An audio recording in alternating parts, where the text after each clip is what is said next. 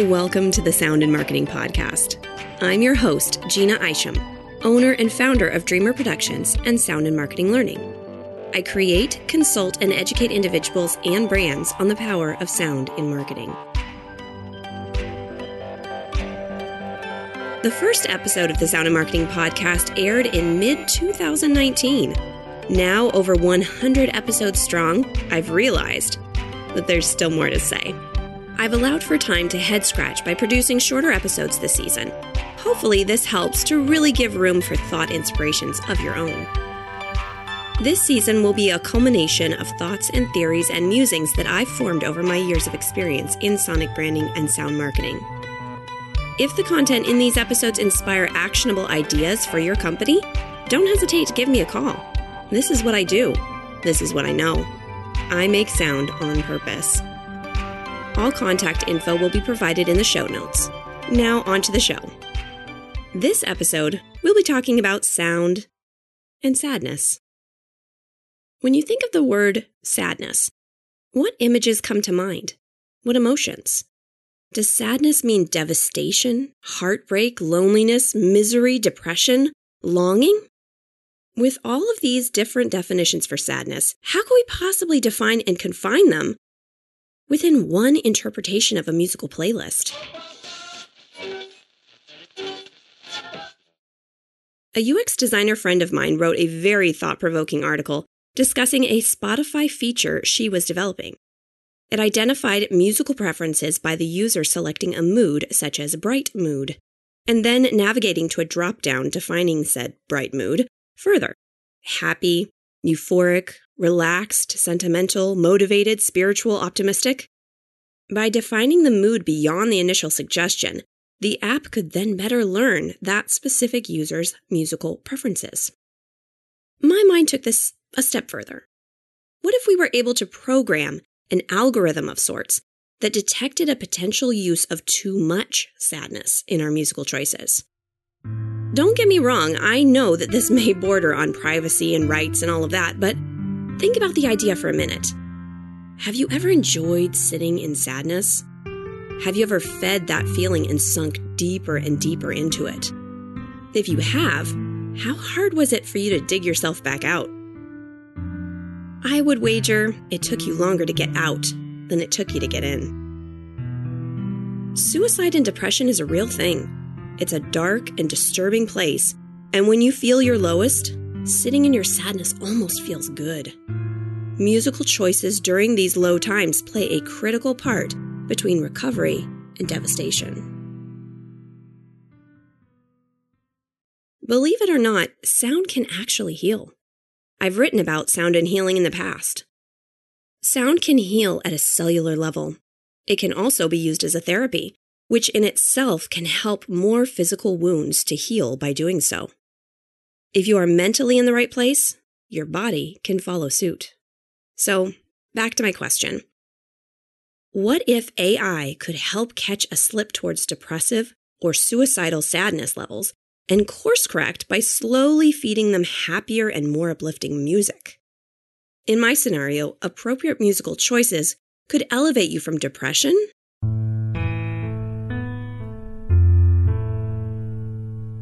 to reassurance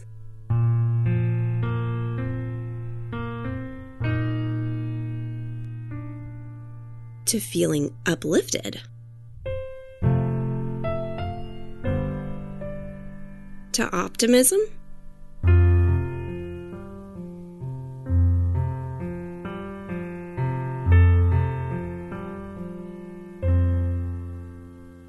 and eventually to feeling happy again.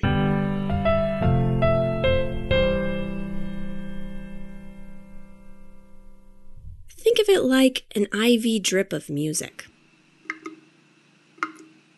By working backwards through that user's musical preferences, they could potentially give themselves a dopamine boost by lifting them back up through song.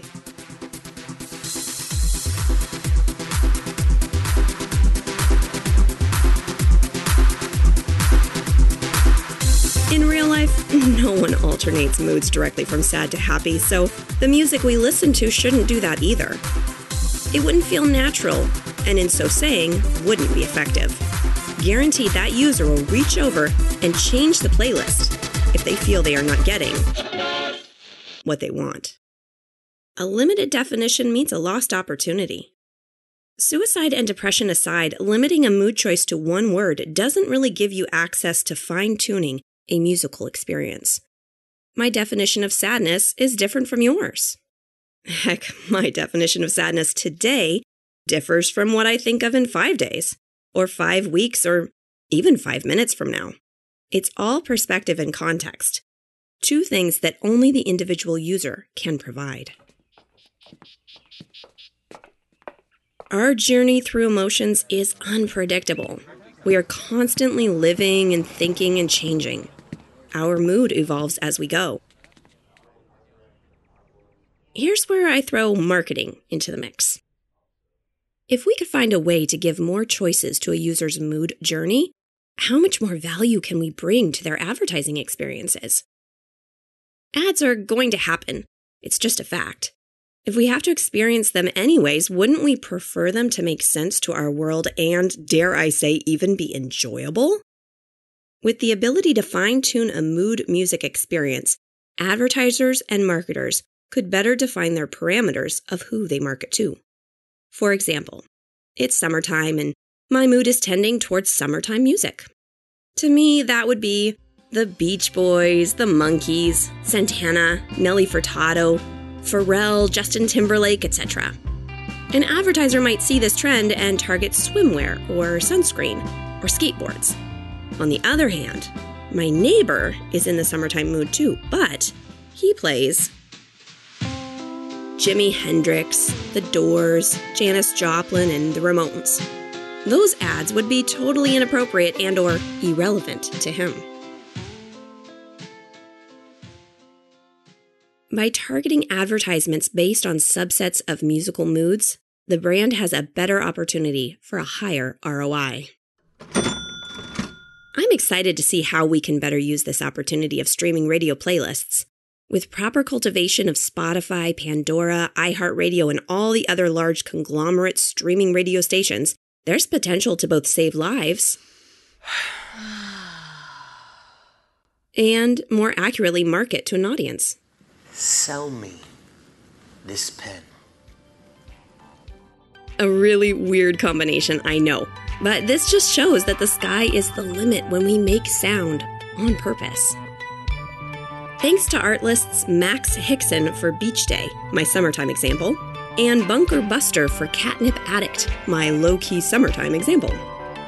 I also snuck my own tracks in there. Anthem as my happy music example, and Heartbreak as my devastatingly depressing example. Oh, and those chords progressing from sad to happy? That was me too. For those interested, I would love to chat with you further about your sound presence and sonic strategy. Send me a message at dreamerproductions.com, or you can come find me on LinkedIn or Twitter. All links will be provided in the show notes. Let's make this world of sound more intriguing, more unique, and more on brand.